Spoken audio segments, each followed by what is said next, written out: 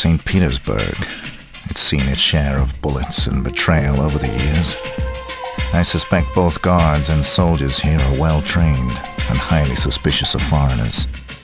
I have to rely on the element of surprise. They don't expect me, and if I keep it cool, clean, and quiet, they'll never know what hit them. Welcome to Now Playing Podcast's Hitman Retrospective Series. I want you to know I'm a big fan of your work, 47. It's an honor to meet a legend. Part of Now Playing's video game movie review series. No games. What makes you think this is a game? Hosted by Arnie. This man truly is the best at what he does. Justin. You know you're really quite charming when you aren't killing people. And Stuart. These men are selected at birth. They are made experts in every aspect of combat and programmed for one purpose: to kill. This podcast may contain detailed plot spoilers and harsh language. How do you think we should proceed, huh? How about go fuck yourself? Listener discretion is advised. What are you going to do? What I do. I'm your hitman. I'm your hitman. Today we're discussing Hitman, starring Timothy Olyphant, Dougray Scott, Robert Knepper, Olga Kurilenko, directed by Xavier Gens. Where I was raised, they didn't give us names. They gave us numbers. Mine was 69. When I co-host Now Playing, I go by the alias of Arnie. God.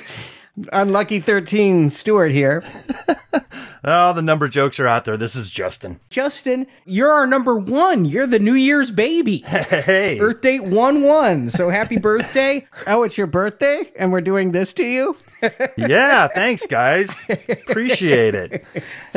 All I need to know about Hitman. I remember this as a kid. I'd go to see a movie, and if the trailers were shit, I'd be like, oh boy, I'm in for it. But if the trailers were good, I'd be like, okay, this is going to be a good movie. The trailers that played when I put in my Hitman Blu-ray, AVP Requiem, followed by Live Free or Die Hard. I'm like, okay, where's the lube? I'm going to need some.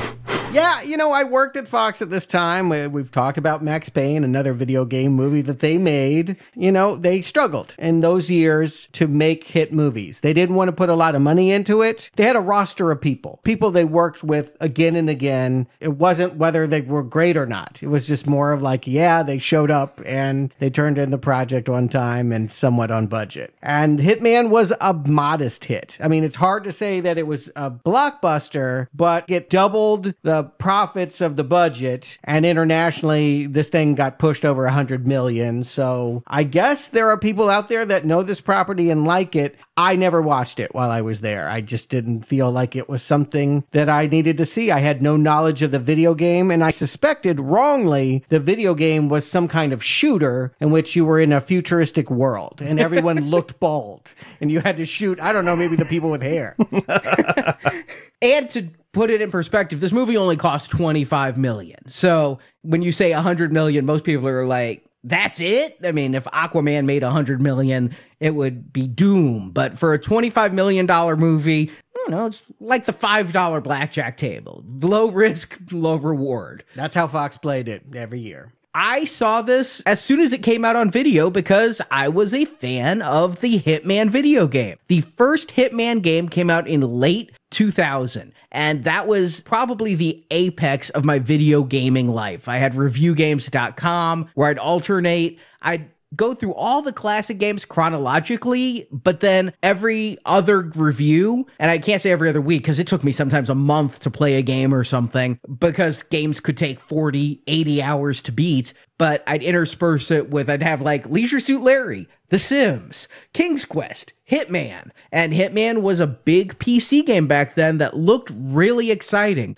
I bought it day one that it came out. I was reading, of course, all the game magazines. I knew it was coming. I'd seen the ads. I'd read interviews with the developers. But what's cooler than being an assassin? I realized I've always had a love for assassins. Just thinking they're so badass with their sniper rifles and their demeanor and how they walk in in, they have no emotional attachment, and if they're good, they walk out again. I mean, I think about The Professional, Luc Besson's film with Jean Reno. Well, you should think about that a lot because that was definitely a source of inspiration for that video game. I always wanted to see the relationship between movie and video game. And what I thought was interesting about this property, again, I've never played it. I've investigated a little bit for this show, looking online at walkthroughs and such. But this was developed by Nordis Film Studio, an actual Scandinavian film company. They wanted to get into the video game market. And so they went to some Danish programmers and said, hey, let's make something like Leon and John Woo. They were going completely John Woo at first, the developers. And then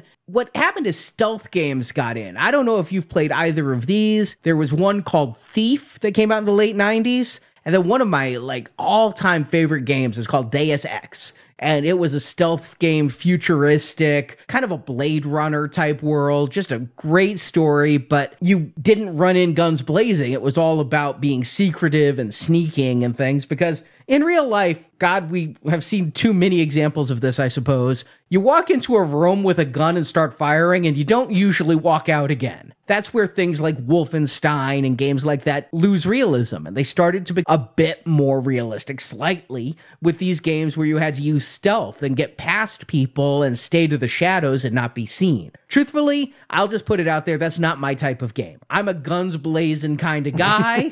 I'm not really one for stealth. That's how I want to handle all conflicts. Just shoot them all. I think I would have enjoyed this game, knowing that it wasn't a shooter. I just never liked the shooter, and this isn't exactly that because you are putting on disguises, you are sneaking around talking to people, you kill people, and it can be creative. It's not always even with a gun. Sometimes you can inject them, poison them, choke them out, whatever. I like neck snapping. See, I think this is a franchise of a video game that suffers, at least for me, from having too generic of a name once again. You know, I remember seeing ads for this game. I remember seeing this game on the shelf, and the name Hitman, I just assumed it was some sort of mafia thing. And I wasn't interested in that. But if I would have known it was like this spy thriller assassin type of thing, I probably would have picked it up and tried it out back then. Well, you can try it now. A game just called Hitman came out in 2016 and kind of reinvigorated the franchise. Hitman 2 came out in late 18. I've played both of these. Yep, still not my game. Still want to go in guns blazing. But I think they're very good games. They're just not the type I usually turn to for fun. Here's what I can tell you is, like I've said, games often shoot for 40 hours. That was the game developer mantra. We want to give people 40 hours of gameplay for their money so they feel they're getting their money's worth. I looked online because I realized I'd never even passed level 2 of Hitman back in 2000. And it's because it's a hard-ass game. You're this master hitman, not because you're actually good, but because you have infinite attempts to not fail. And when you are good at the game, it turns out that's a 3-hour game that takes most people 40 hours to play because you have to try each level like 24 times. It's almost a puzzle game, these early ones. The newer ones are a little less puzzly and a little bit more open world as technology advanced. But the old ones, it's almost like, I need to snipe this guy. There are 4 buildings I can climb up. Which one gives me the good vantage? Which one keeps me closest to the elevator so I can escape again? How do I place the gun so I can get past the guy giving me the pat down? All of those types of things. So I really felt it was more puzzling than excitement. Logistical problems. But the franchise has continued. I watched all the bonus features. You know, I've come not to praise Fox, but to bury it. You know, Fox is no more, and I am not going to miss Fox putting hours and hours of bonus features on movies that don't deserve them. But I watched every featurette for Hitman, not to show too much of my hand on this movie. I think you showed everything, but please continue.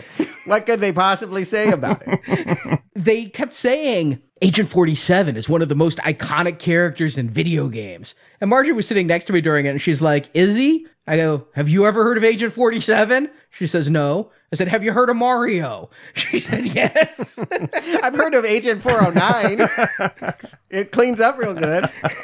And he looks like Mr. Clean, so I don't know what's going on here. I would have thought the bald look was in. I mean, what made this really stand out is Agent 47. The first game was called Hitman Codename 47, and it was right there in the ads. You're a clone. You have a barcode on the back of your head. You are a genetically engineered killer. And that's awesome. And the bald head, think about the 90s and bald heads. Bruce Willis, Vin Diesel, Jason Statham. It turns out they wanted him to have hair, but they couldn't figure out a way to do it. That just didn't look right because it was polyagonal. And so they made him bald. And then they realized he was bland, so they put a barcode on the back of his head just because it looked more visually interesting. Yeah, the early games do look a lot like maybe the later Tomb Raiders. There's a similar kind of polygon quality to the graphics. But that is what really, I think, made the games continue was, yes, the gameplay is fun, and it's really kick-ass to be a hitman and have a high-powered sniper rifle.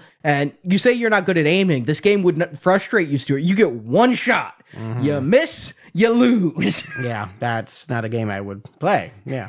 But it kept going. There were 3 of them, plus a redo with better graphics. Where it really took off was Hitman 2. The original Hitman Codename 47 was PC only. With Hitman 2, they started going for the PlayStation 2 and the Xbox systems and got a lot more traction there. So it makes sense, I suppose, if you're sitting around and like, apparently, there's money in video game movies. I don't know who's ever said that. They keep thinking it, but I could see why you might go to this one. The flaw of this, though, is Hitman, by and large, as a series, is not one that has a story. It's not like you, the Hitman, have a story. There are 2 or 3 games out of a dozen or more where you are involved in the story. But the point is, you are a hitman. You have no friends. You have nothing. You have an agency who gives you a computer. Missions come up on the computer. You go kill people. You don't know these people. You have no involvement. Your only job is to go kill people who have interesting lives, and your interest is in killing them. I think it can be argued in a video game realm, especially where we are in the arcade here,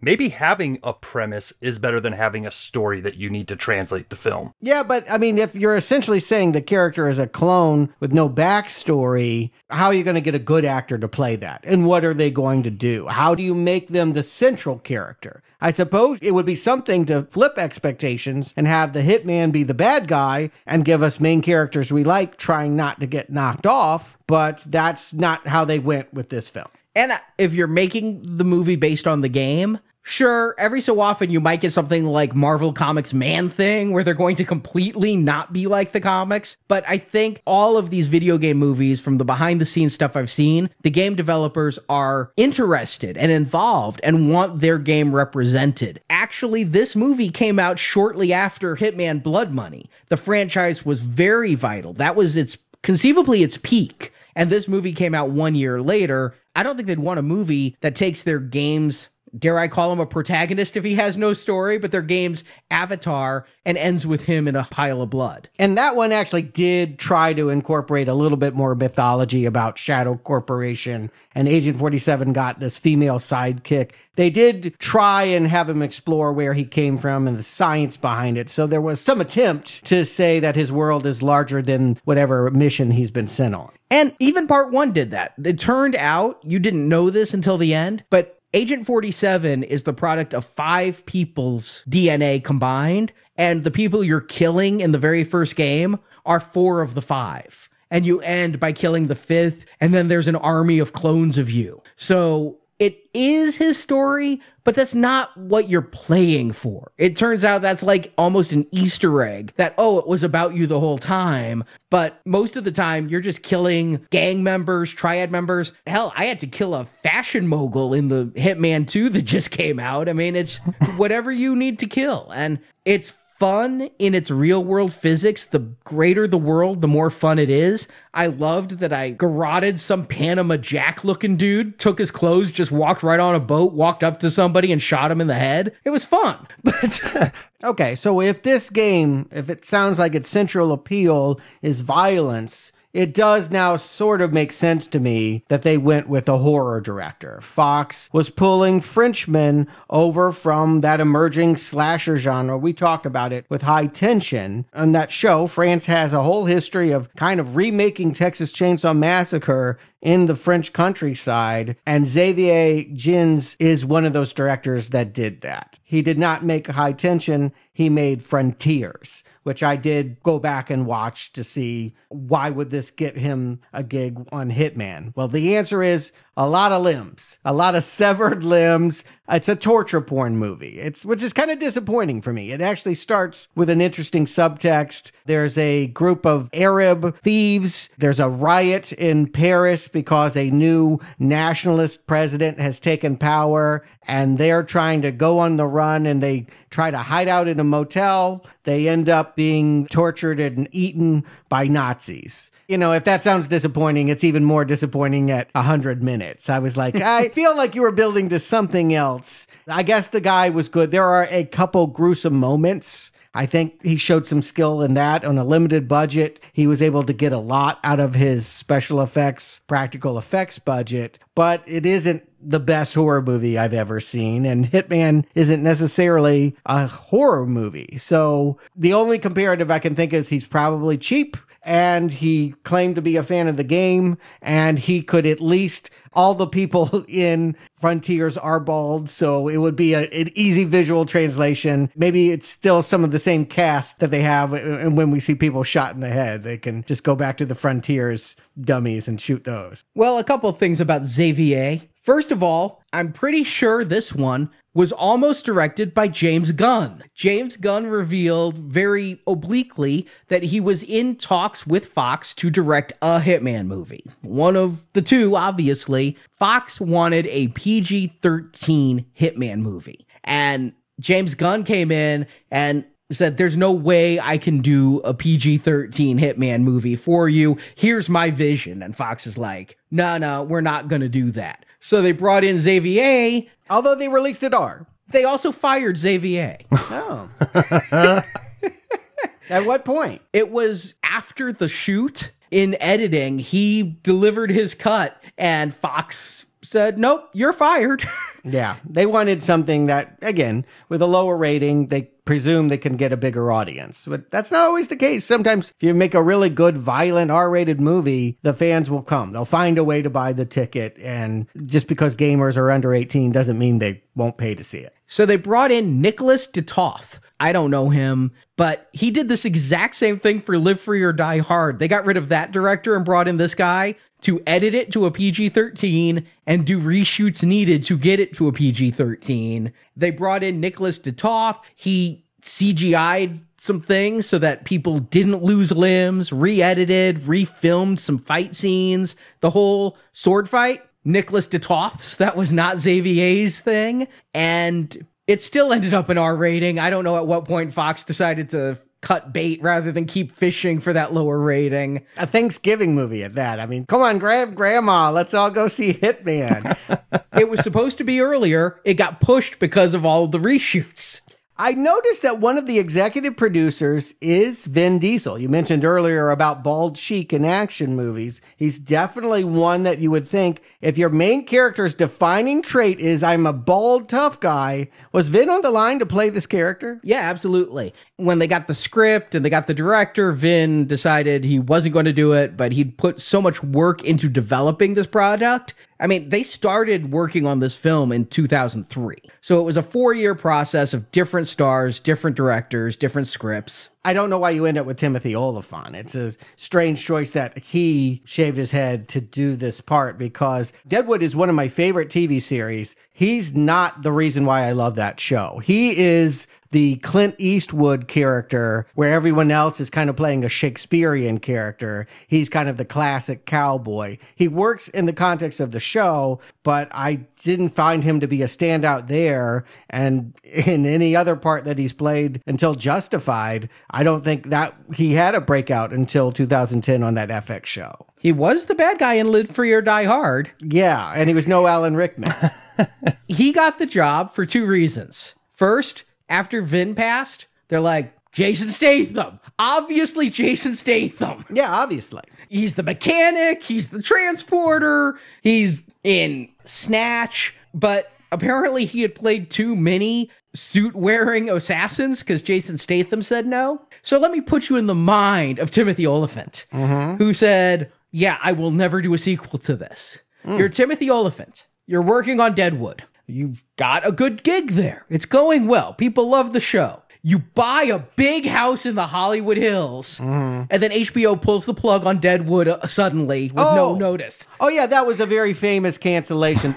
Milch found out he wasn't getting paid enough money, and even though it was a hit, he decided he could make more money developing a really terrible show and canceled the show everyone loved. Yeah, I was crushed when that happened. So Olyphant was crushed too, because crushed under house debt and needed a job to pay for his house. Anything would do, and he was already working with Fox and all these folk on Live Free or Die Hard. Shave my head? Yeah, I'll shave my head to pay my mortgage. Okay. Yeah, he's not entirely right for it. I don't know who would be, but the ones we're listing here, Diesel and Statham, even Willis, would make more sense. He's awful in this as far as casting goes. And the worst part of him, he looks the part when you shave his head. In fact, there's certain scenes early on here where I almost wondered if he was completely CGI. He just looked like a video game character. And I'm not talking action scenes where they might have CGI'd him. I'm talking just dialogue scenes. But his voice does not have a Hitman-ish kind of tone to it. If he's going to be your RoboCop, for lack of a better term, you know, a genetically engineered killer with very little emotion and everything, this guy has kind of the wrong voice for that. He did a admirable Eastwood impersonation on Deadwood, but he's not doing a voice in this. He's using his natural speaking voice, and it sounds like because he didn't care about creating a character here or doing much with it. It was a house payment. Kind of feels that way. Well, which version did you guys see? Did you see the theatrical R-ish rated cut, or did you find this unrated cut, which is, I think, a little more prominent now? It took a little digging, but I got to watch both. Yay me. Ooh. The unrated cut is the one that's everywhere. If you have this on home video, Blu-ray, DVD, you have the unrated cut. If you've purchased this through most digital download places, you have the unrated cut. It turned out, though, iTunes did have the R-rated cut. It is one of the softest R's I have ever seen, other than the fact that I know you can only say fuck once in a PG-13 film. And within 30 seconds of this film, somebody says fuck. And I'm like, okay, did they get it out of the way early? Or no, they say fuck a lot in this film. Other than that, I think that movie could have been PG-13. It sounds like Fox wanted it to be. Thought it should be. And then the unrated cut certainly has more gore. It seems like the R-rated cut was the real cut. With Live Free or Die Hard, they made a PG-13 cut, and then they actually CGI'd in more blood and sold it on video as unrated. Here, I think the blood was already there, and they CGI'd some of it out. The scenes that Xavier directed that got cut were exceptionally gory, like bullets through the arm, blood hitting the lens. It was fun stuff. I mean, it was good action, but it was not PG-13. Yeah, again, that's reminding me of Frontiers. That's the whole reason to see his horror movie, is because that is ultimately what half that film was about, just watching people get pokers in the eyes and arms cut off. It happens in the beginning of this movie. Arnie, why don't we get into it? Give him the plot. We'll talk about Hitman. Timothy Olyphant is Agent 47. As a child, he was an orphan. No, not genetically engineered. When they recut Xavier's film, they cut out everything about cloning. And now he's just an orphan trained to be the best assassin in the world. Agent 47 was top of his class. He's been killing for years, and for the last 3 of those years, he's been hunted by Interpol agent Mike Whittier, played by Dougray Scott. When the movie begins, Agent 47 is given a contract to kill moderate, American-friendly Russian President Mikhail Belikov, played by Ulrich Thompson. A caveat is that the hit must be public. 47 agrees, and using a sniper rifle, he makes the kill with a headshot. But after, 47 is notified by his agency that he was spotted. More, it appears Belikov is still alive, appearing on TV having been grazed, but 47 is positive he got a clean shot in the middle of the man's forehead. 47 goes to kill the witness, a prostitute named Nika, played by Olga Kurilenko, but 47 quickly realizes it's a setup. This woman's never seen him before. Indeed, other hitmen from 47's agency are trying to kill 47 and Nika. See, Belikov is dead. He had a decoy to avoid assassination, but the decoy decided to perform a coup. 47 killed the real Belikov, and the decoy, who's also played by Ulrich Thompson, of course, was going to take over. He was aided in this by Russian FSB agent Yuri Marklov, played by Robert Knepper.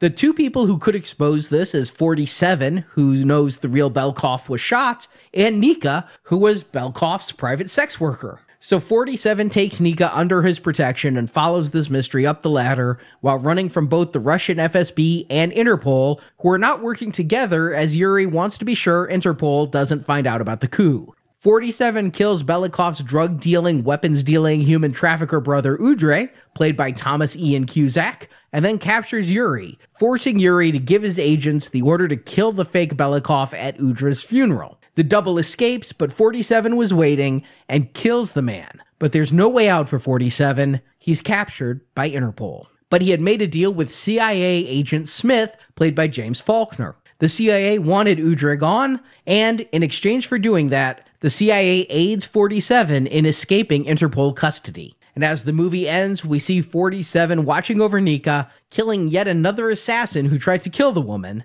as credits roll. Okay, your plot summary was helpful. I was like, oh, is that what happened? Great, let's get into it. We'll talk about these details. There's a reason I'm like, all right, what the hell? I'll watch the R-rated cut too. I want to just be sure I got some of these intricacies. This movie is convoluted. I would use the word confusing. Right from the get-go, I didn't know that we weren't supposed to realize they were cloned. I had seen enough about the video game to just think that that's why we have this Vienna Boys Choir of bald kids.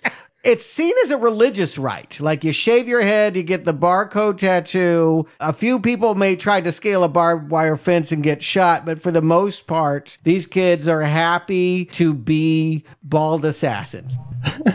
Some of these opening shots really reminded me of the old Pink Floyd Another Brick in the Wall video. I mean, we have kids marching in unison down the hallway and then sitting in a classroom. And I wasn't sure what we were getting into here. But yeah, the flashbacks help establish that we're looking at not just one person. We're looking at a crew of people that are special agents. I thought you were going to say, Justin, that it reminded you of the TV show Dark Angel, because that's where they got half the footage. Really? This was reshot. The bald stuff and the tattooing was original footage in DeToth's redo. They're like, Fox owns footage of Dark Angel and has kids climbing fences. Let's put a sniper scope on it. Oh, wow. Shit. You know what? These kinds of chicks, yeah, they did that. They made Requiem. I'm just going to say they did not treat franchises well at this era. And you said this is a Thanksgiving movie. It's opening with a Christmas song, Ave Maria. It's putting me in the Christmas spirit. So here's the thing. I thought the game was sci-fi because why else the bald head? And I thought it happened in a futuristic world. There's this whole organization and all of that. In any other movie I've seen, that's admittedly, they're all sci-fi. I've seen movies where it's about clones. I've seen movies where people are androids. They're killing machines. They realize they aren't who they think they are. The story would be about them finding their true identity. The shock of this movie is that Timothy Olyphant has no identity crisis whatsoever. That he came from this boys' Vienna choir or from around the block, it just didn't even matter where he came from. They could have cut this opening and everything about the organization because who he is and how he became this way is of no concern to him, and consequently, they're telling us the audience shouldn't care either. Okay, I get the same thing. Now, according to Oliphant and the bonus features, this movie shows a character in struggle. The fact that he's reading an article about men, how to talk to women and things, I'm like, is Agent 47 horny? What's going on here? He's trying to become more human. He's trying to unprogram himself and have more emotion. And this is their idea of a love story, what happens between him and Nika in this film. But it's as much of a love story as 47 is able to give. You know, it's funny you said that because after your plot summary, what I was thinking is whoever pitched this movie, the elevator pitches they say, like it probably came down to this is the heartwarming tale of a contract killer bred from childhood to assassinate without remorse that learns how to love a Russian sex worker. Yeah. Or at least throw her in the trunk and occasionally feed her. I mean, this love story, we'll get there, but there is no one that's going to be welling up with tears. No, I have the elevator pitch for this. hey, you know how the Bourne Identity made a shit ton of money? Let's call it Hitman. But again, Bourne Identity, exactly. Who am I? The quest to find oneself and then to distance oneself from the cruel acts that they've done is exactly the kind of movie I thought we would get and will never be even hinted at in this film. They don't even try to tell a Bourne Identity story. There is no identity that matters. They don't try to tell a character arc from the Bourne Identity, but this movie takes more from Matt Damon than it does from Eidos Entertainment. Well, yeah, I mean, admittedly, these films are popular at the time this movie is made, and the whole Hitman video game series is a hodgepodge of references to Hollywood's take on the Hitman assassins. So that they want to throw in what's popular and do what's trendy. Okay, but I just feel like if you're a filmmaker, your job is to go beyond what the video game did and to tell a story. That should be an easy story to tell if your guy is a clone. But if you're interested in human drama and things, I don't know that you'd hire a Frenchman. You hire a foreign director to bring action and visual style. You don't usually hire them to bring great dialogue, nor do you hire fucking Skip Woods, this man who wrote Live Free or Die Hard, which still may be the Die Hard film I'm most angry about. It's not the worst, but it's the one that pisses me off the most. And Swordfish, another shit show, and he'd go on to do X-Men Origins Wolverine, another shit show that I love. I was about to say, I think you recommended that one, but yes, he has written things that I don't like, and he will write the sequel to this movie as well. He'll be the only creative force that stays on as this franchise continues. Somehow, I feel like he's the Milton of Fox Studios. Like, they just forgot to fire him, and he kept doing stuff. No joke, there was a lot of people sitting around just, why did they leave you here? I had that question often, and it's like, yeah, people were allowed to fail up, or at least fail sideways. They could just continue to do what didn't make money the first time. But to your point, the talent they have behind the camera pushing this, the two people who should be interested in that emotional arc you're talking about, aren't the people you'd bring in for that. So now we're looking at a video game movie. Can they bring the action? If it's not going to have a who am I arc for Agent 47, can they at least make it fun? And I will say that the opening scenes seem like it will be fun, but it also does seem like the question it's really asking, because we start off, this whole movie is a flashback. We start off in Dougray Scott's house. He's the Interpol agent, Whittier. He's coming home from a long day of hunting Agent 47, and 47's sitting in his office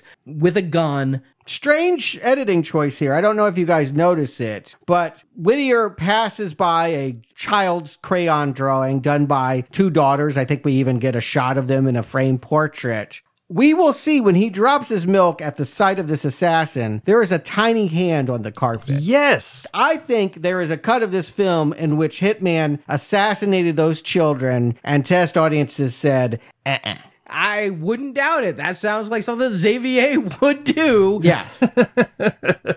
Since we know that this movie's not going to be about an inner turmoil of who am I or whatnot, this whole beginning being a flashback is just stupid. Because now we know the two main people that are going to be playing cat and mouse throughout this film survive at least into the next 3 months to meet again later. But when they're sitting there face to face, what Agent 47 says, and I think he says it like 2 or 3 times, is, "Are you a good man, Inspector? How does a good man decide when to kill?" If you're going to ask that question and then enter a flashback, I expect that flashback to answer that goddamn question. We never come back to that question. Oh, we do at the very end. But we don't get an answer. That question didn't need to be posed at the beginning if the story wasn't going to go the way that it was trying to set it up. We should have begun in Africa. We should have started in Nigeria. For some reason, in the 5 years that he's been chasing this guy, they start the story 3 months ago in a shanty town where the hitman sets up an African warlord. Blood Diamond, the Leonardo DiCaprio movie about child soldiers, had just come out. It was a topic in the news. Where do you get your diamonds and at what cost? This seemed like the right way to set up a bad guy and show that while the hitman may be an assassin, he at least kills the guys you want to see dead. Sometimes. I mean, in the game, he'd dress up like a priest and kill people sometimes too. So there's people that want to see priests dead.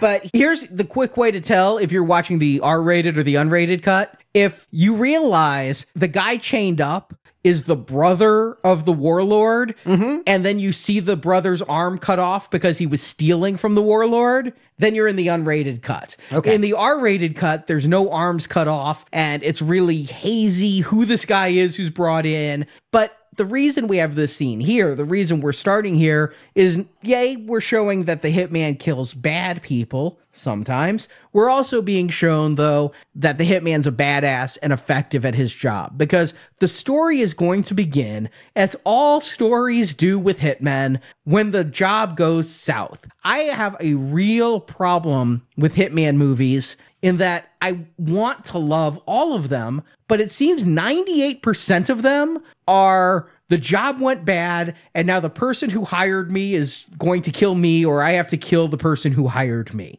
It's just a trope. Sometimes it's, oh, they hired me to kill a kid. I'm not going to do that. I'm going to take the kid on the run. Sometimes it's, oh, I was set up. I'm being burned for whatever reason, like it is here. But assassin stories, be it the movie Assassins with Stallone and Antonio Banderas, the only one I could think of that breaks the trope is really, there's The Professional, of course, but Day of the Jackal. That one takes a different tact, but if the assassin is your main character, it's like 100% of the time, the job's going to be a fuck up, and the rest of the movie's him on the run because of the fuck up. So we need this early scene to show, hey, this guy's not an incompetent boob. Right. The ones that are incompetent are the people interrogating this brother. I love the fact that they cut off his arm and then take the gag off to ask him questions. Like, that seems a little bit in reverse. And surprisingly, he's giving very calm answers as he bleeds out. The only problem is he's got like a vocoder in his throat.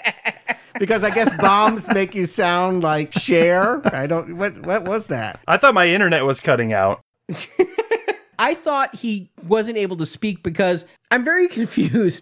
There's stitches in his throat, which would make me think his voice box has been cut out or something. Maybe you ripped out the larynx. Agent 47's a really good assassin, but I don't think I'd trust him to do my transplant operation, so I don't know who did the suturing. But then we see in flashback, it's like he just shoved a foosball down the guy's throat and it turned out to be a remote detonated bomb. So why he can't talk is very fuzzy. Yeah, and why the stitches are there. Maybe he forgot to put batteries in it, so he had to like cut his throat open to take it out and charge it and then put it back in. Maybe in Xavier's cut, we got to see the hitman cut open this guy's throat, shove a bomb in, and then sew it back up. And to try to explain it in this cut, we just got a quick insert shot of a hand shoving a ping pong ball into a guy's mouth.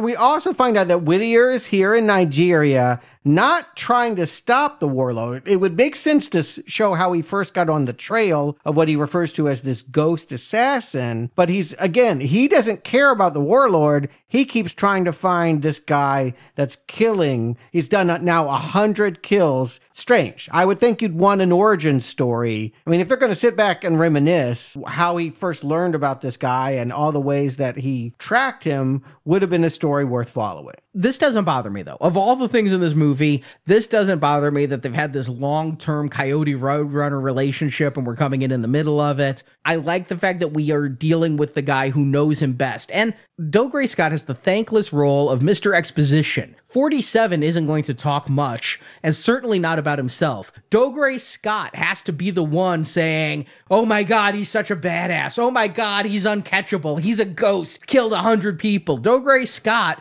is the one who has to tell us this guy is cool. Yeah, poor guy. I always think of him. He was the man that would be Wolverine. He was cast, they filmed things, and then for whatever reason, Hugh Jackman got the adamantium claws, and this guy was out on his ass doing Bellerophon in Mission Impossible 2. But if he is supposed to be of equal importance to Oliphant, if this were The Fugitive, Harrison Ford, Tommy Lee Jones, everyone loved Tommy Lee Jones as the guy that was chasing Harrison Ford. It would have been a way to play this movie as well. But I don't feel like we ever really care about this Interpol agent. He is just the guy that shows up late and is left holding an empty bag. And I'm having a hard time following not only his, but everybody else's accents seem to come and go from 0 to 100 throughout this movie.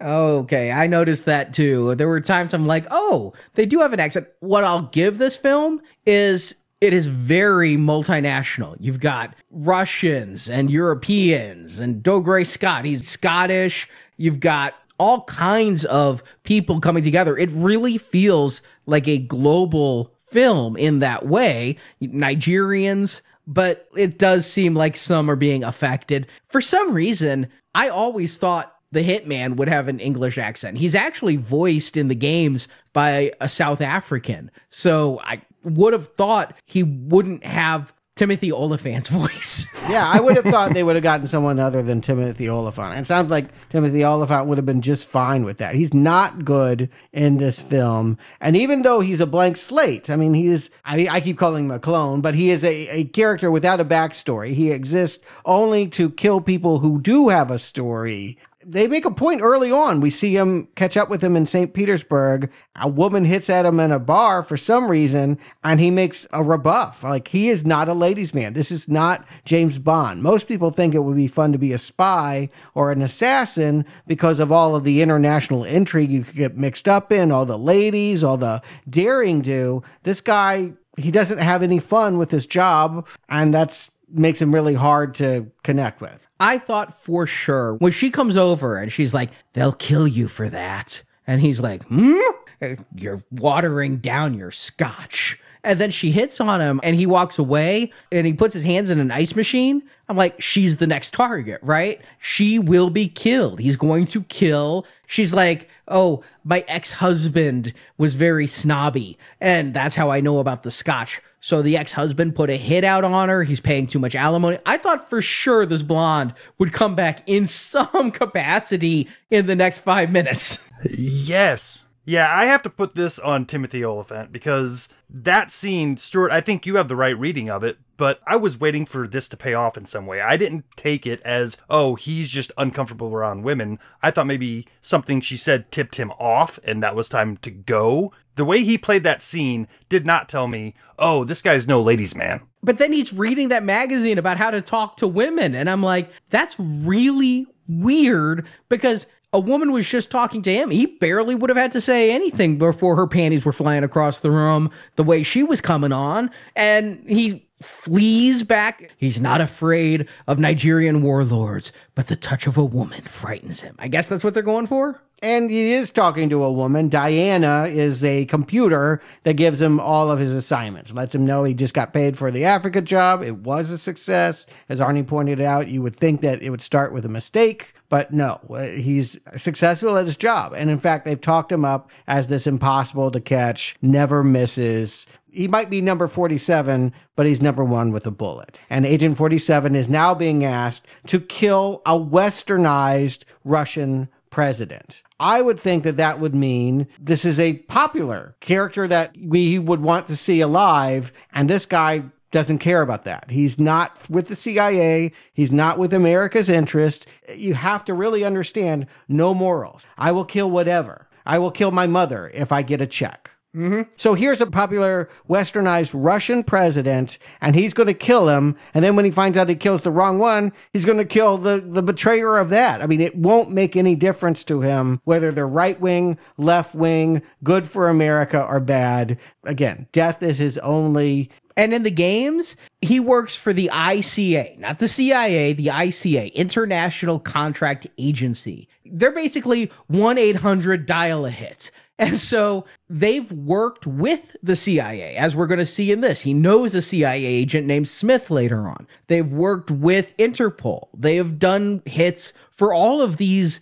various international agencies. Sometimes, yeah, he's going to do a hit against American interests. Other times, America's going to be hiring him to go do a hit in their interests. Later on in this movie, he's going to do one for the good old USA. I guess that maybe karmically balances it out, but yeah, he is a hitman. And you know what my go-to was around this is I kept thinking of all the Hitman movies, Grosse Pointe Blank, the John Cusack one. I love that movie. Because he was such a kick-ass hitman, right? And he got his assignments by computer and Joan Cusack and all of that. It just felt like this was a attempt to be more serious than that. But yes, John Cusack did have the hitman crisis of, oh, I won't do this hit. Whereas Here, he does the hit. He goes and he effectively kills Belikov, and he kills a guy who was just standing in the way of his shot for Belikov, too, which I thought was pretty awesome. It's like, that's what I need to do. Oh, I thought that was a bodyguard. Whoever it was, he was standing in the way of Belikov's head. So shoot him, he falls, now I can see Belikov's head and shoot Belikov. Mm-hmm. Well, this is also a point where this movie adds additional confusing elements that aren't helping the movie to feel cool or anything, because we come to find out later that the Russians fudged this footage to make it look like somebody took out a innocent bystander first. It may have been an innocent bystander. Seriously, the guy who was shot first is just in the way. No, but what I'm saying is the detective was saying, oh, this isn't our guy because he would never hit this person. And then later on, he's talking to that Russian agent and saying, oh, you guys doctored this footage to make it look like an innocent woman was shot and then the bodyguard. No. It's so confusing and so stupid. You doctored this footage to make it look like an innocent person is standing in front of the lens so we can't see Belikov's brains fly out. Oh, okay. Jeez. So the fact that there's all this blood and brain matter and skull everywhere, they had to doctor the footage so you don't see that, so that when Belikov's double later on walks out from his face-off transplant and has a minor cut on his head, it's able to be bought and nobody's acting like, wait, we have video of his brains flying out. Okay, I missed that. They were covering up the assassination as just an assassination attempt. Uh-huh. I got it. Okay. It still doesn't make a whole lot of sense to me. I was so in the dark because, again, I'm thinking, oh, this is a cloned assassin. I figured he had killed the wrong guy, but I thought this was their way in to talking about the cloning program and him finding out where he came from and that there were two different guys. It was all going to matter. So what you're meaning to tell me was that this ultra-liberal guy whose brother sells arms and women and drugs, whatever you need. Right. That's his westernized buddy. They were a problem for hardliner Soviet Union Russians that wanted to see things return to the way that they were back in the Iron Curtain days. And so they had him killed, but they called Diana and said Belikov wants to kill himself. Because the big reveal is, who ordered the hit on this guy? Belikov ordered Belikov's assassination. What is going on? Is Diana a part of the conspiracy? I think suddenly I'm not making a distinguishing between who's out to get Agent 47. It seems like the entire world. Two things to what you've said. First of all, anything about cloning, there's no cloning in this universe. So it's baggage you're bringing in. It's baggage I brought in the first time I saw this movie back in 2008. It's baggage every single gamer would be carrying, but it's still not in this movie. So anything about cloning, nowhere in this film. As for the Diana thing, she goes mute because Agent 47's asking who ordered the hit, all of this, and later people from his agency are going to be trying to kill him. Right. So what I am projecting into this film is that Yuri contacted the agency and said, we're going to pay you a buttload of money, but we need somebody to do this hit in public, and then we also need someone to hit the hitman. I don't understand why they wanted it to do in public. If you were trying to have a coup and you have a look-alike, wouldn't you want to kill him in his bed and then wake up the next morning and say, hi? Like, why would you want to have everyone think he was dead so he could say he wasn't? It would only bring suspicion of a double. It would not disguise a double. Exactly right. I have no answer to that. Okay, and then it's even crazier because they're like, there was an eyewitness. Well, you had it in a public place. I would think there would be thousands of eyewitnesses. Wasn't that the point? Well, a person who saw him. A person who saw 47. Oh, she was a construction worker? Where the hell would she have been? He's like in an abandoned, half-built building 5 miles down the street. Which is awesome. 4 kilometers. Can you imagine making a shot at 4 kilometers? That is awesome. That's what I love about Hitman.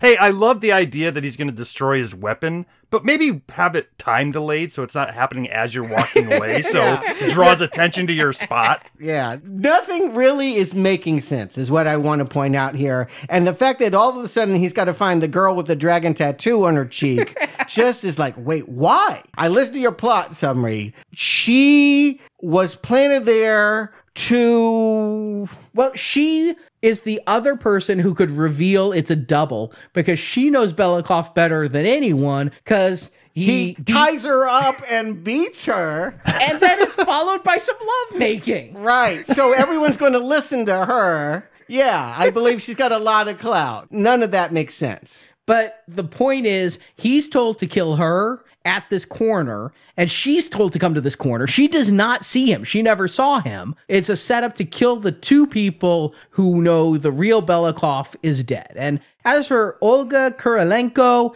man, I feel bad. She is so typecast. Here she is playing the sexy European chick. She was the sexy European chick in Quantum of Solace. She was the sexy Russian chick in Max Payne. Did she go to sexy Russian chick acting school? Yeah, that's how she got the name Olga. Like, you're named Olga, and we will only be calling you the Russian whore from now on. Sorry. And she only uses Helen Bonham Carter's makeup line. Get that smoky eye going on. Yeah, no doubt. I mean, the book series was already out. The movies were not. But they are going for Girl with a Dragon Tattoo. That's how uncreative they are. They literally stick that tattoo and the spiky hair look, except she's not a hacker. She's not an empowered woman. She won't do anything in this plot except be thrown constantly into trunks and drugged on beds. And it's a horrible, horrible, regressive portrait of women that has nothing to do with Stieg Larsson's character. But I think that they just wanted to ride on the European cool of that book series. It's Franca Potente from Bourne Identity. It is completely the random woman that Matt Damon picks up, Marie, in Bourne Identity and takes hostage and ends up becoming the love interest. Yeah, no, she had much more of a part. She ends up bringing family members that protect him, and she's a part of this story and makes a choice to be with him. This character will never matter. And in fact, I cannot understand why for the rest of the movie, Agent 47 is keeping her around. Why does he keep involving her? He's trying to get out of town. It would be less conspicuous to be with the person you were supposed to assassinate. It's the hitman trope. I find empathy for my target. I can't kill this one. Even though he literally, well, again, maybe he's not, but I think of him as a clone with no human emotions. Nope, he's a child who was an orphan, who was raised to be a hitman, and once he's been burned and somebody who looks like an older clone of him is taking shots at him, suddenly he's like, I can't kill this woman. Yeah, right. While he's about to do whatever he's going to do with Dragon Tattoo, I call him Agent 74 because he's like way too old for this job. And like he like shoots a pedestrian instead of Agent 47. What's going on? So yeah, they want to have a lot of cat and mouse. The organization wants to wipe him out. Maybe Diana wants to wipe him out, but then she calls him with tips that a SWAT team's coming. The Russian police are here. The Interpol police are here. You are so right. First of all, kill Belikov. Again, go Grosse Point Blank style, poison him. He dies. You hide the body, you incinerate it, you walk out. Second, okay, this gets recursive because the 2 people who can identify the fake Belikov is a prostitute and the hitman we hired. Right. So now we're hiring another hitman to kill the hitman we hire. Right. So are we going to now hire a third hitman to kill the hitman we hired to kill the hitman we hired? There's plenty of sequels, Arnie. Yeah, just keep the party going. There's there's plenty of bald guys that are going to pop up later in the train station. They could do this endlessly, but it doesn't make any sense as a plot. And so as a viewer that was trying to understand political intrigue, I now have to let that go and just say, if this is going to work at all, it's going to be because Timothy Olyphant is going to make running down hallways, holding those 2 guns against his chest and jumping down elevator shafts look cool. The movie will purely work on its cinematic look and its ability to recreate. I'm assuming this is all from the game. None of this is from the game. Well, I mean, this style of you're going down posh hotel hallways and whacking some people and trying not to kill the maid. And I know that there's parts where you look in through trapdoors and elevators and stuff. Yeah, there's some of that. One of the things that I really equate with the game is the disguises. You wear a lot of disguises and things. That was added in more in like the train station sequence and things. Some of the stuff they brought in was more from the game, but the game's not a shooter. Here's the thing is, if you have 8 people coming after you with guns, you've pretty much lost. And you lose points for every innocent you kill. So he's not doing a very good job of playing the game. But no, jumping out windows and using a rope like you're in a low rent Die Hard, none of that's from the game. Okay.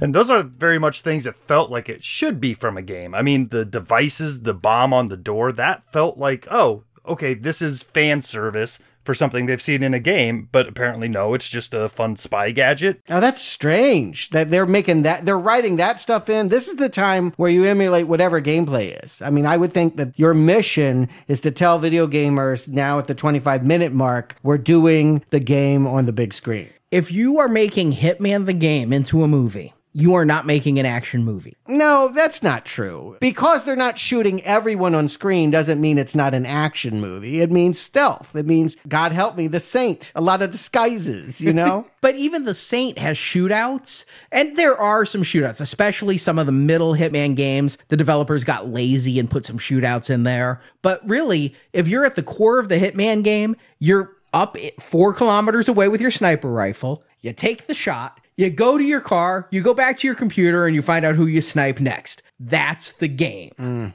Okay, I see. So here, they've decided we're making an action movie. Why? Because the Hitman has guns. In all the covers, we see him with the guns, we see him in the crossbows. He looks like he should be Jason Statham in the Transporter. So we're going to give him that kind of a plot. Again, he has absolutely no interest in politics. He doesn't care if he killed real Belikov, fake Belikov. He doesn't care if there's a new Belikov. If it's the game, who am I killing next? Where do I go? Back to Niger? Okay. Which is why movie audiences, people that don't play video games, will never connect to this Agent 47. There is no reason to like him. He has nothing of interest going on in his head. I can't root for him when he doesn't even want to live. He just wants to get paid? Okay. And what does he want the money for? Right, exactly. Saving up for what? Another rifle? Actually, in the game, yes. The more money you get, the better weapons you buy. Oh, great. It's a resource management game. The biggest problem I'm having with this movie is all of these problems that we're talking about, it's not apparent to us as a viewer until the credits roll that none of this stuff is going to be resolved. You know, watching this movie, I keep giving it chances. Like, you know, we're in that train station and I'm thinking, oh, well, maybe part of the reason why this guy is a ghost is because we're going to find out it's not just him, it's a team of these guys working together. They all look the same. I didn't come in with that clone mindset, so I wasn't thinking it was a clone program, but I was thinking, oh, well, that might be the reason this society or agency is so successful, is because it doesn't matter if they lose one. There's always somebody else that looks just like them to step up and take over the next job. And so they will never be caught out. But no, that's not what they're doing. It's just, it looks cool to have a bald head and a barcode on you.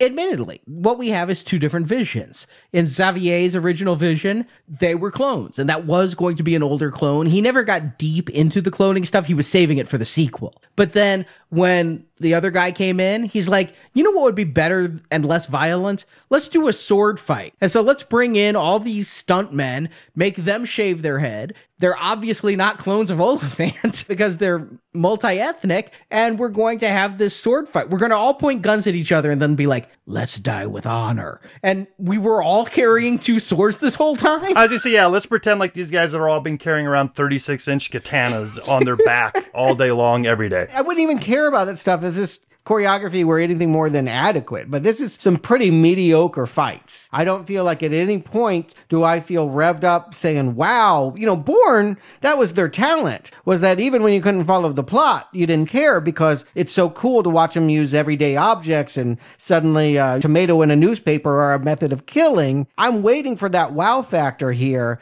And no, they're just aping other movies. That Mexican standoff with guns was something they did in that Matrix 3, which looks bad then. Like, and the sword fighting, all of it. I'm waiting for the cool stuff. I'm looking for the eye candy. And I don't even feel like this movie is really delivering on that. Low budget and muddled visions, and this is what you get. This is just a couple steps above direct-to-video type stuff, like as far as the level of action goes. You can get stuntmen to do backflips pretty cheap. You can get them to do that all day and call it a movie. I mean, I think that's how Jean-Claude made his living in the 90s, was direct-to-video action films like that. Here, this is all insert stuff that's going on because there were no others. It was just old bald guy versus young bald guy, and old bald guy bled a lot more in Xavier's cut. But yeah, this is all needless because when I was really focusing on the plot summary, I realized, yeah, I can skip like half this movie because it's just, they run. And the other thing I didn't even bother bringing up is all the infighting. We've got Yuri. Is Yuri like the Smith of Russian names? It seems like if I'm ever dealing with Russians in a movie, there's a Yuri. Mm-hmm. I would like one of our Russian listeners, we do have some, let me know if you are named Yuri or if you know someone named Yuri. No, let us know if you know someone that isn't named Yuri, because we believe you're a nation of Yuris.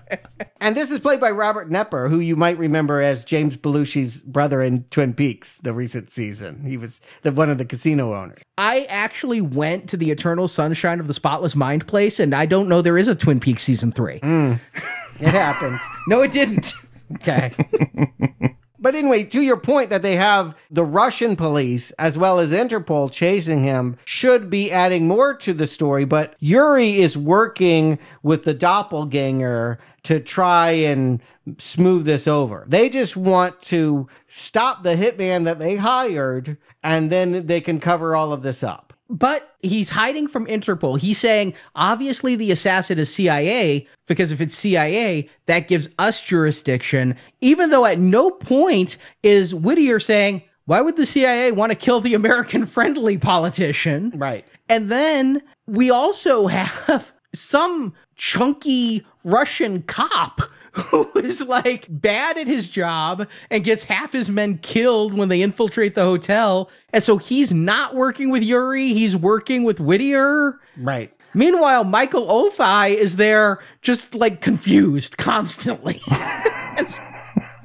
This whole thing is needless. And yeah, here's the thing is it's got just enough action and enough momentum to keep me from being bored. And you're right, Justin. I don't remember this film much from seeing it in 2008. And so watching it, I remember disappointment. I remember not liking it. I remember a general distaste for it, but I didn't remember the plot at all. As I didn't remember also that the star actually wasn't Billy Zane, because I thought it was, not Timothy Olyphant. But yeah, I'm trying to figure out if they're going to explain this away, and especially what point does Nika have in all this, and what does she see in 47? She's like stripping and crawling on top of him and grinding, and he throat punches her to stop her. Yeah, he'll literally inject her to put her down like a dog you would euthanize when she's trying to make love to him.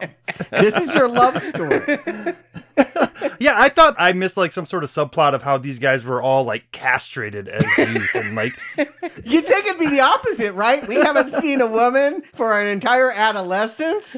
You'd be like there'd be like a gang mob. Like you'd be worried about the bald guys that are chasing off the women on ladies' night.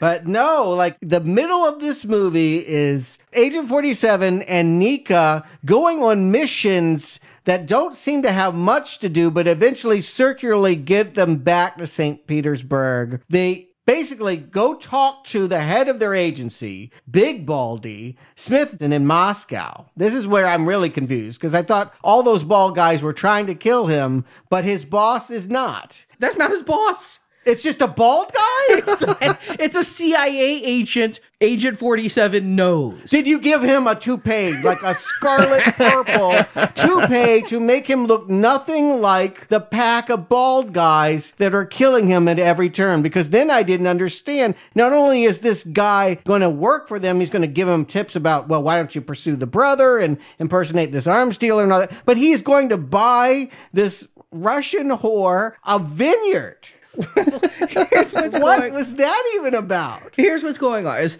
Smith is from the Hitman games. He's just a CIA guy who thinks he and 47 are friends, and 47 is like, this guy's just an incompetent douche. But he's bald in the games. Not like bald, but like got the you hair. You change that. I don't care what it is in the games. To help a movie audience that has been told that everything bald is trying to shoot our main character, you create his ally with hair. That's all I'm saying. Uwe Boll would have put an American flag on his coat to let us know. Yeah, you're right. Can we at least have some setup for Agent Smith? Isn't it really lucky? Out of nowhere, this guy just Deus Ex CIA calls up. Oh, CIA friend, you're going to get me out of everything if I kill a drug runner for you. Yeah. So they were in Moscow. They go to Istanbul. I don't know what happened to the Russians that were bragging they had every port blocked from St. Petersburg. They got out somehow, driving. Right. And you know that because in the scenes when we're in St. Petersburg, they just say St. Petersburg. But for some reason, when we're in Moscow, they also let us know that Moscow is part of Russia by adding that on. I was like, who are you talking to? Like, who was in charge of, like, the titles here? All I'm saying is, I don't know how they got away. I don't know why he's keeping her around if he's not sexually attracted to her. And I don't know where this, you're saying it's an American, news to me. I don't know where this man that drops out of nowhere comes to give them missions in Istanbul and how they get there. I just don't even understand. I understand the game is mission based. And so you'd want to have several hits within a movie to make it feel like the game. I'm all cool with that. But I think that this needed to be scripted better. And I do think the hits could be more fun than crashing an Istanbul cafe, like writing your name in the reservation book so you could put some vomit juice in a guy's drink. But that is mimicking game mechanics more than most of this movie. There's several times in the games where your real target is meeting with somebody, but fortunately they've never met before. So all you have to do is kill the person who they're going to meet and then say you're that person and sometimes wear their clothing. So I don't understand. What did he get from the guy by doing this? They have this whole protracted thing where he gets sick, he goes in the bathroom, and Agent 47 planted the gun in the toilet like he was Michael from The Godfather. Straight from the first game. But what did he get? He got to be that guy to go to the meeting with Belikov's brother. Did he get his wallet? I mean, like what? Right? What did he get by, he doesn't look a thing like this guy. He didn't take anything off of this guy that I could see. Right, like a password or something. The meeting was at this time at this place. And if two people showed up saying they were the same guy, it would arouse suspicion. Okay. All right. So he just literally had to kill him. But why didn't he just poison him? He did. That's why he vomited. Then why go in the bathroom to shoot people? All right, I'm going to stop. I don't see any point. I got your answer. The answer is we didn't think about any of this. All right. I thought the exact same thing. When he grabbed that glass, I mean, I've spent the past month, our quote-unquote Christmas vacation, playing Hitman games. I'm like, oh, he poisoned that drink. We're going to see someone die of a poisoning now. And he's vomiting. But yeah, then he goes in because I guess, hey, Bad Boys had a kick-ass bathroom shoot-'em-up. So let's have a kick-ass bathroom shoot-'em-up. Only we forgot the kick-ass. Yeah, and then let's do some Scarface, too. Say hello to my little talent. We got to get to the Brothers Palace where he can die in the fountain and act like he's Scarface. Hey, I like Henry Ian Cusack. He was great in Lost. Okay, I'll take your word at it. He's not great here. Again, we're due a really cool original. I mean, it would be too much to ask for this movie to do something that hadn't already been done in another movie. But something fresh on a hit is all I'm asking at this point. Show me a kill that's inventive, and I will stop being Mr. Grouchy Pants. But this scene gives me nothing. The only thing I like here is Cusack is really playing for the back row. He is completely into his Scarface role. He's got women dressed up like Slave Leia to show he's really human trafficking. They have chains on them. Yeah, he says he's going over his lines and he means he's snorting cocaine off models' legs. Again, it seems like a desperate attempt to be De Palma. It doesn't feel as fresh as De Palma. Yeah, he's just missing a personality pet like an iguana around his neck or something at this point. But the people who were going to see Hitman have never seen, well, no, I guess Scarface had a resurgence, but by and large, they haven't seen Scarface. Cusack has seen Scarface. I have fun with him, and he's unrecognizable under that wig. I think he's kind of fun, and eventually he's willing to help. What do you need from me? And what 47 needs from him is to die. A funeral. I mean, again, everyone that dies so that somebody can come there and then they can be killed. And okay, so help me with this one. All right. So if my drug-running brother, who I would assume would be the black sheep of the family, no politician would want to be aligned, were to drop dead during a arms buy, like illegal guns were being sold, I'm obligated to go to the giant cathedral. And don't worry, if the hitman shows up, we'll just release knockout gas and poison. Everyone in the church is going to go down. Hey, if Roger Clinton died at a whorehouse, wouldn't Bill Clinton still go to the funeral? I don't think he would. Obama has a brother he doesn't talk to. I mean, there are black sheep and you do not see interaction. So before we get to that ridiculousness, we can't forget about how he sets up the hit change on Belikov's double at this point. He has to kidnap it's not the KGB, I can't even remember the name of all these agencies, but the FSB. I don't even know what the FSB is, but yeah, every time they said FSB, I heard KGB. Right. So he goes off to kidnap the lead investigator on this from a completely emptied out office building. Like, come on. It's an intelligence agency. It doesn't just like close down at 5. And here's the best part. Okay, he's got him in a tub and you'll be fried if you don't radio your men at the church and say, shoot the guy they're there to protect. Right. Now he's Jigsaw. Yeah. Like, yes. What? And they're going to accept that order? We haven't seen you all day, but suddenly your voice comes across the walkie and you want us to kill the one man we are there to give our life for. I think like most of Yuri's men are in on it. Like they know it's not really Belikov. You know what? At this point, fine, sure, whatever. We got the scene between Belikov and Yuri where it seems like, I mean, I got to infer a hell of a lot, but it seems like Yuri came up with this whole plot. And then like the Belikov double, he's talking about his face-off transplant procedure and how much it hurt. And now he's like, well, I'm the one who looks like Belikov. I'm in charge. So, yeah, I could actually see Yuri being like, screw it, let's kill him. I kept waiting to see if this was a character we had seen with their original face, but we will never know who this guy was. Nah, he had Belikov's face long before this movie began. Yeah, there was no point in it actually being Belikov's double. No. They could have killed Belikov's double and left Belikov alive if they weren't going to use that to like be like, oh, well, his political things are, we can make him a political puppet and make him be what we want. Yeah, this is Russia. They'll put poison in your soup and new leader comes in. We don't have to pretend you're the old leader. It doesn't, like, we don't even bother. We'll throw it in your face. Yeah, we just assassinated them. Deal with it. I mean, it's their MO. I mean, the idea that they have to go to these clowny shenanigans of let's pretend like we're following diplomacy. They were practicing for their Twitter sock puppets. At any rate, at this point, this movie is beyond intelligible. I mean, I literally can't understand anything that's going on. Somehow Whittier has remained in the plot and gotten through his suitcase full of merchandise and found a crucifix that's also a key inscribed with Latin that is also in the church, which must mean that he's hiding in the Southwest Tower because... All right, here's how I took this. Okay, let's do it. Because I was really curious. I want to see. I'm going to let you, I'm going to back up and let you do the triple flip axle double whammy. You just try to do these gymnastics.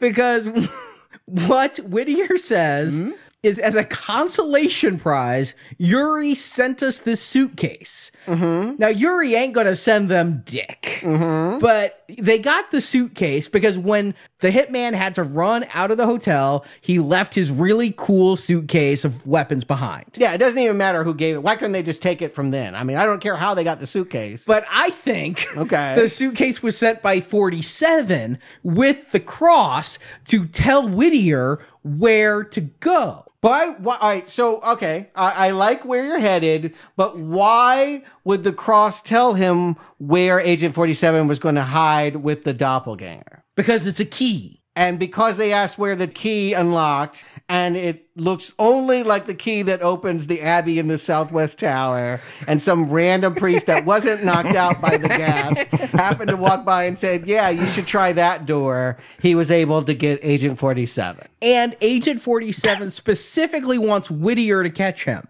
because Whittier isn't going to kill him. Yeah, no, I get all of that kind of Kaiser Sose shit, but yes. I love when they call in the gunships, though.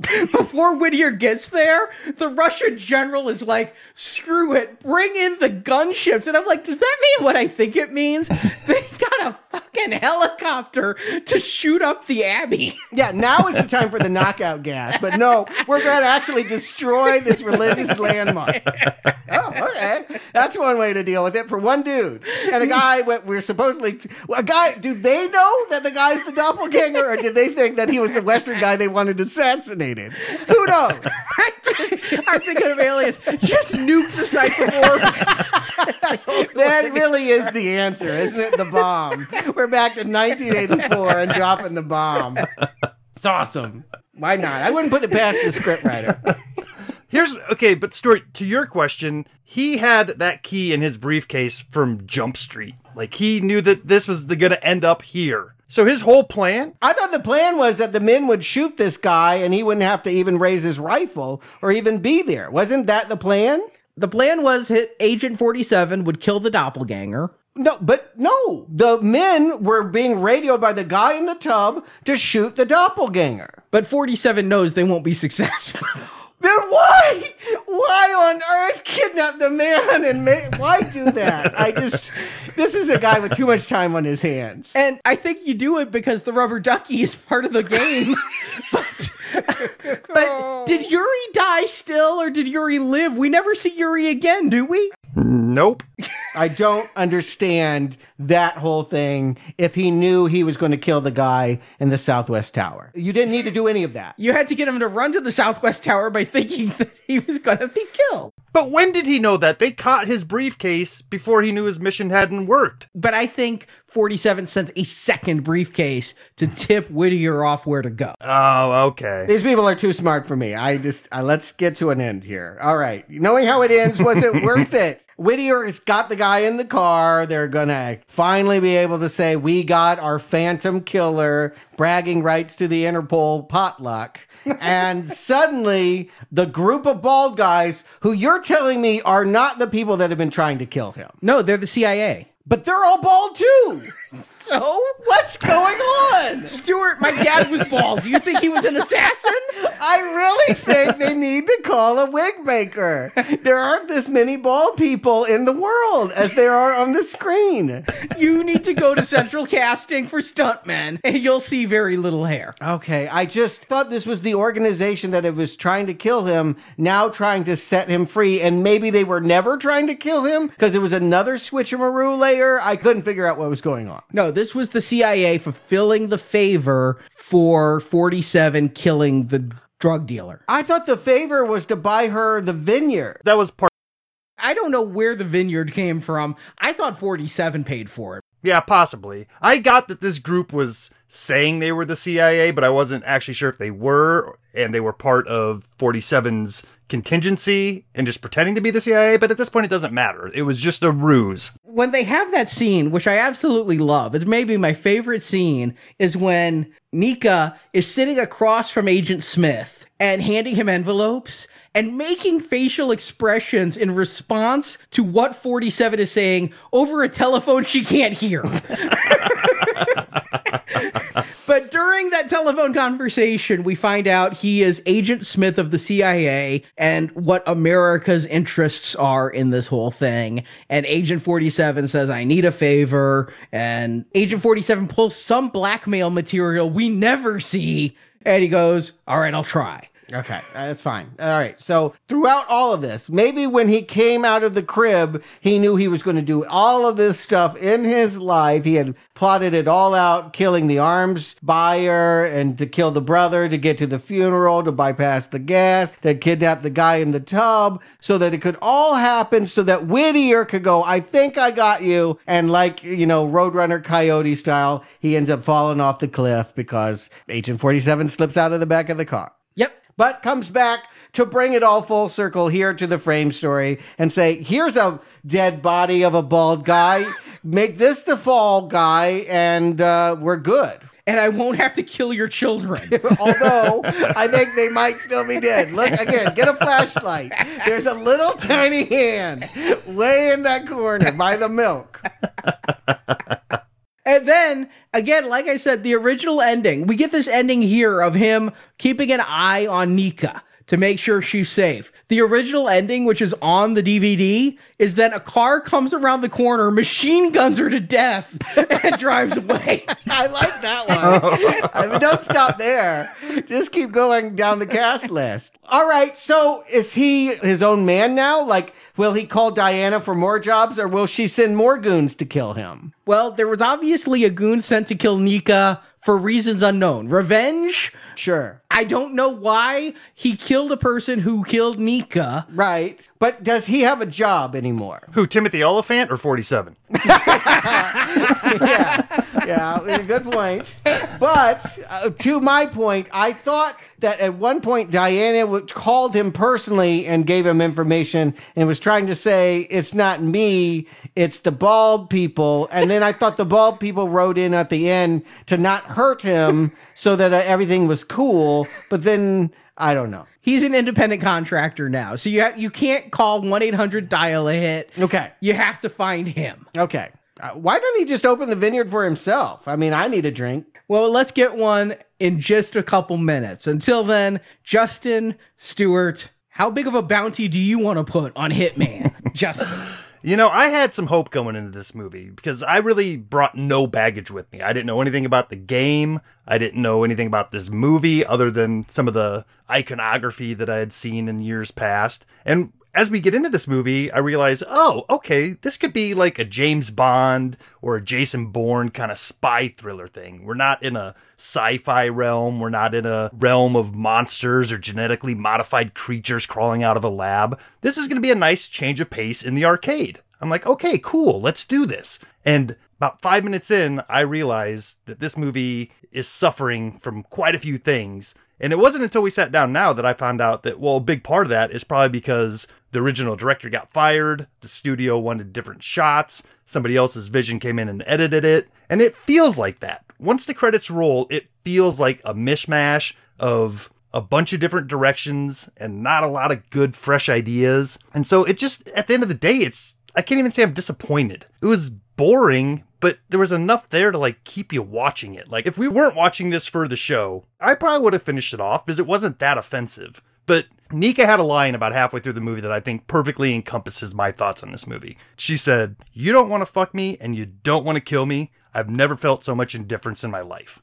That to me is this movie. It didn't want to fuck me. It didn't want to kill me. It didn't want to entertain me. It didn't want to offend me. It was just indifferent about being a movie. So yeah, I'm going to be indifferent about reviewing it and just say, whatever, Hitman, not recommend. Stuart. Yeah, that I honed in on that line as well. Although we've made fun of this and pointed out that it's quite terrible, I don't think you experience this movie as being one of the worst we've ever reviewed. It is numbingly banal. Indifferent is the word. I mean, there is the crumb of coolness is that there is something cool about seeing a well-dressed bald guy with a sniper rifle beating up goons in posh European locations. I mean, I think I just explained Jason Statham's entire movie career. People like it. I get that there is something entertaining in and of it, a base pleasure that you could enjoy, but you got to fill that suit with something distinctive. Statham has something distinctive. He can bring charm. He can bring sex appeal. He can fill out that suit. Oliphant's job was to find the thing, and he did not. He has no morals. There is no moral compass. He'll kill the betrayer and he'll kill the good guy. It doesn't make any difference to him. He has no sex appeal. I mean, unless you really can fall for the boy abducts girl, boy lets girl out of the the trunk, boy drugs girl, boy buys girl a vineyard story that we all love. If you don't go for that one, I'm going to think you're going to be left cold on this romance here. I'm putting a lot on Oliphant because I really do think he could have done a lot to make this bad, stupid, implausible story at least surface level entertaining. All they really had to do was be surface, make it feel like the game, look cool, do cool kills, and plot schmott. Who cares? But I think this movie ultimately fails and is the Red Arrow because it doesn't even work as eye candy. It looks cheap, it looks drab, and there's nothing flashy or appealing. I would rather watch the video game walkthrough again than watch this movie. Listen, I agree. Timothy Olyphoning it in, but... Yeah, he's thinking about what color he's going to paint his kitchen. He is remodeling the deck. He is making a house payment. You know what? I can forgive him for this now because, yeah, that's exactly what he did. I resent the fact that he made millions of people pay for it, but hey, yeah, he wanted a nice house. I think he portrayed the video game character perfectly. Having played this game for a month, there's no personality in the character you're playing, and he brought that nothingness to the screen, and he got a house out of it, which is more than I'm getting. I feel like we're owed a tour of the house at least, right? Can we at least come to the pool and hang out for an hour, Tim? Because, you made this movie on our backs. Send us a bottle from the vineyard at least. But... yeah, indifference is right. I just figure this is the bland identity, and there's nothing more to it than that. Here's the worst part of it. As far as the arcade goes, if we were not Now Playing a movie review podcast, if we were the Now Playing Arcade, a video game movie review podcast, this would actually probably be a Green Arrow. It's definitely in the top quartile of video game movies. It's merely banal and ridiculous. Yes. But we are now playing the movie review podcast, and this is a Red Arrow. And we're not done. Timothy Olyphant, I know, but where we're going to next, I didn't even really... I was at Fox, and it was a surprise to me when I found out the weekend it came out, summer 2015, that they made some sequel, pulled it out from somewhere. I kid you not. I'm in the movie theater, and I see a trailer for Hitman, Agent 47, and I go, I thought they made that movie. I thought I watched that movie. Did I not watch that movie? Am I thinking of another movie? I literally forgot this movie existed to the point that I'm like, is it a sequel? Is it a new movie? Did this movie get delayed 7 years? Has it been on the shelf for 8 years? It should have been. Is Billy Zane still the star?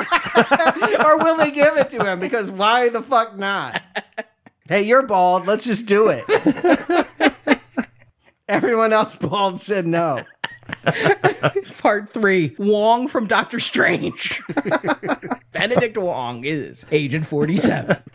Meanwhile, this Friday, we're going back into the land of Blumhouse horror with The Visit, M. Night Shyamalan's first respectable film since Unbreakable maybe, or Signs. It has been a long while since he's had a legitimate hit that wasn't scoffed at. And Visit was a hit. I remember even being disappointed. I went because I thought it was going to poke fun at something, and I didn't quite get the mockery that I was used to with Night. So if you're a fan, things are looking up. If you're a hater, well, still join us this Friday because there's a lot to talk about with The Visit. And we're coming to a close on the M. Night thing. 3 films left. We have The Visit, and then we have Split, and then we have Glass. And I bought my ticket for Glass already. Got the IMAX. It is an IMAX movie. I think that might be an M. Night first as well. Yeah, they're talking about... this is going to have a Marvel-size opening. $70 million at the box office opening weekend. Yes, one of the lesser Marvel opening weekends, an Ant-Man weekend. Yeah. But Marvel nonetheless. Mm-hmm.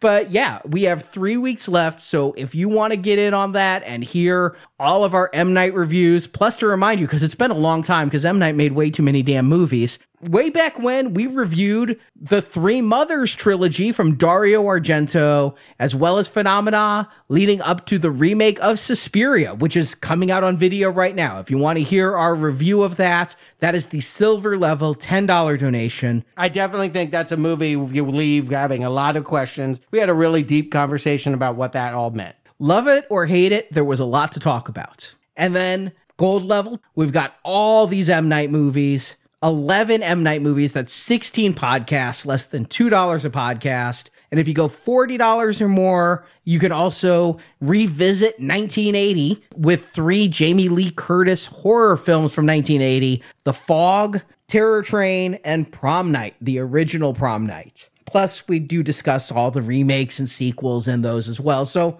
it's like 3 big reviews and then a dozen mini reviews in there. And then we still are offering the Leprechaun series. If you go to our webpage, nowplayingpodcast.com/donate, you can find that out. Leprechaun is out on video on demand now. We will have a podcast with interviews of the stars and director of Leprechaun Returns coming out in the very near future. And then that review coming around St. Patrick's Day. And Justin Stewart, welcome to a new year in the arcade. And you know what?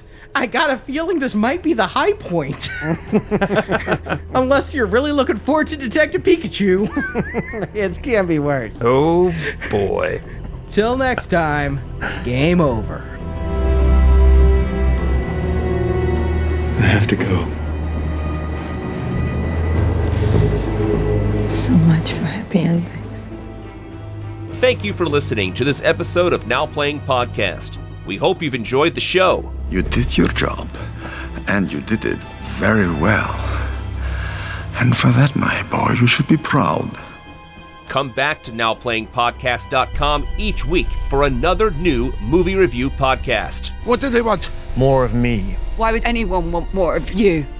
Also at our site, you can find hundreds of other movie reviews, including Star Wars, A Nightmare on Elm Street, Independence Day, the Avengers films, Back to the Future, Batman, Superman, The Fast and the Furious, and more.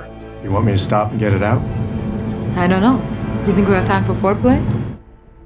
Now Playing Podcast is a show without any sponsors or ads. We rely on support from listeners like you to keep Now Playing operating. Thank goodness you have Interpol to finance your persistence, huh?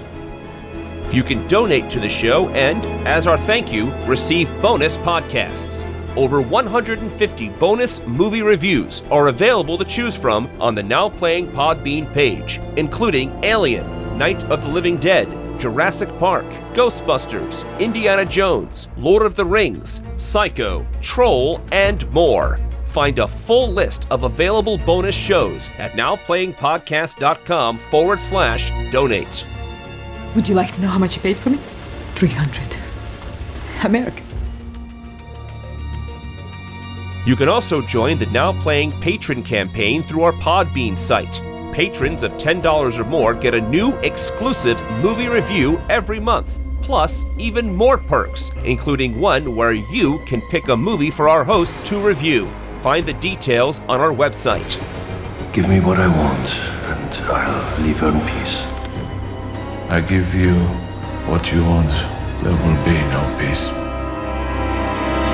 If you want even more Now Playing reviews, place your order now for the first Now Playing book, Underrated Movies We Recommend. Get reviews of 125 films our hosts love. You can order the book by clicking the banner at the top of our homepage.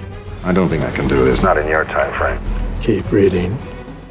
You can follow Now Playing on Facebook and Twitter, where we post announcements of new episodes and where the hosts post movie mini reviews. Links to our social media pages are available on our homepage.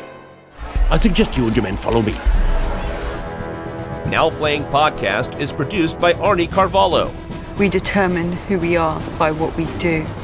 Now Playing's video game retrospective series is edited by Arnie. It is a strange thing to wish to die. Now Playing credits read by Brock. I was just going over a few of my lines. The opinions expressed on Now Playing are those of the individual hosts and may not reflect the opinion of Venganza Media Incorporated. After all these years, I think you'd trust me a little more than this. Venganza Media Incorporated is not affiliated with the motion pictures reviewed or otherwise referred to herein. All movie clips and music included in this podcast are the intellectual property of the respective copyright holders. They are included here for the purpose of review and no infringement is intended. I wanted you to understand the gravity of the situation. Now Playing Podcast is an exclusive trademark of Venganza Media Incorporated and may not be used without the expressed written permission of Venganza Media Incorporated. All rights reserved.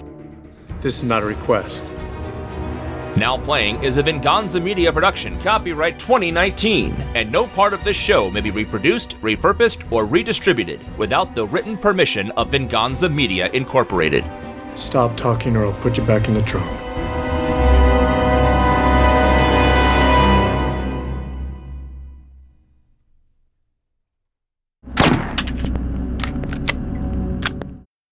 As for the Diana thing, Diane or Diana? Diana? I wrote Diana. Yeah, I think it is. I'm getting confused with Diane. Yeah. I want some donuts and coffee,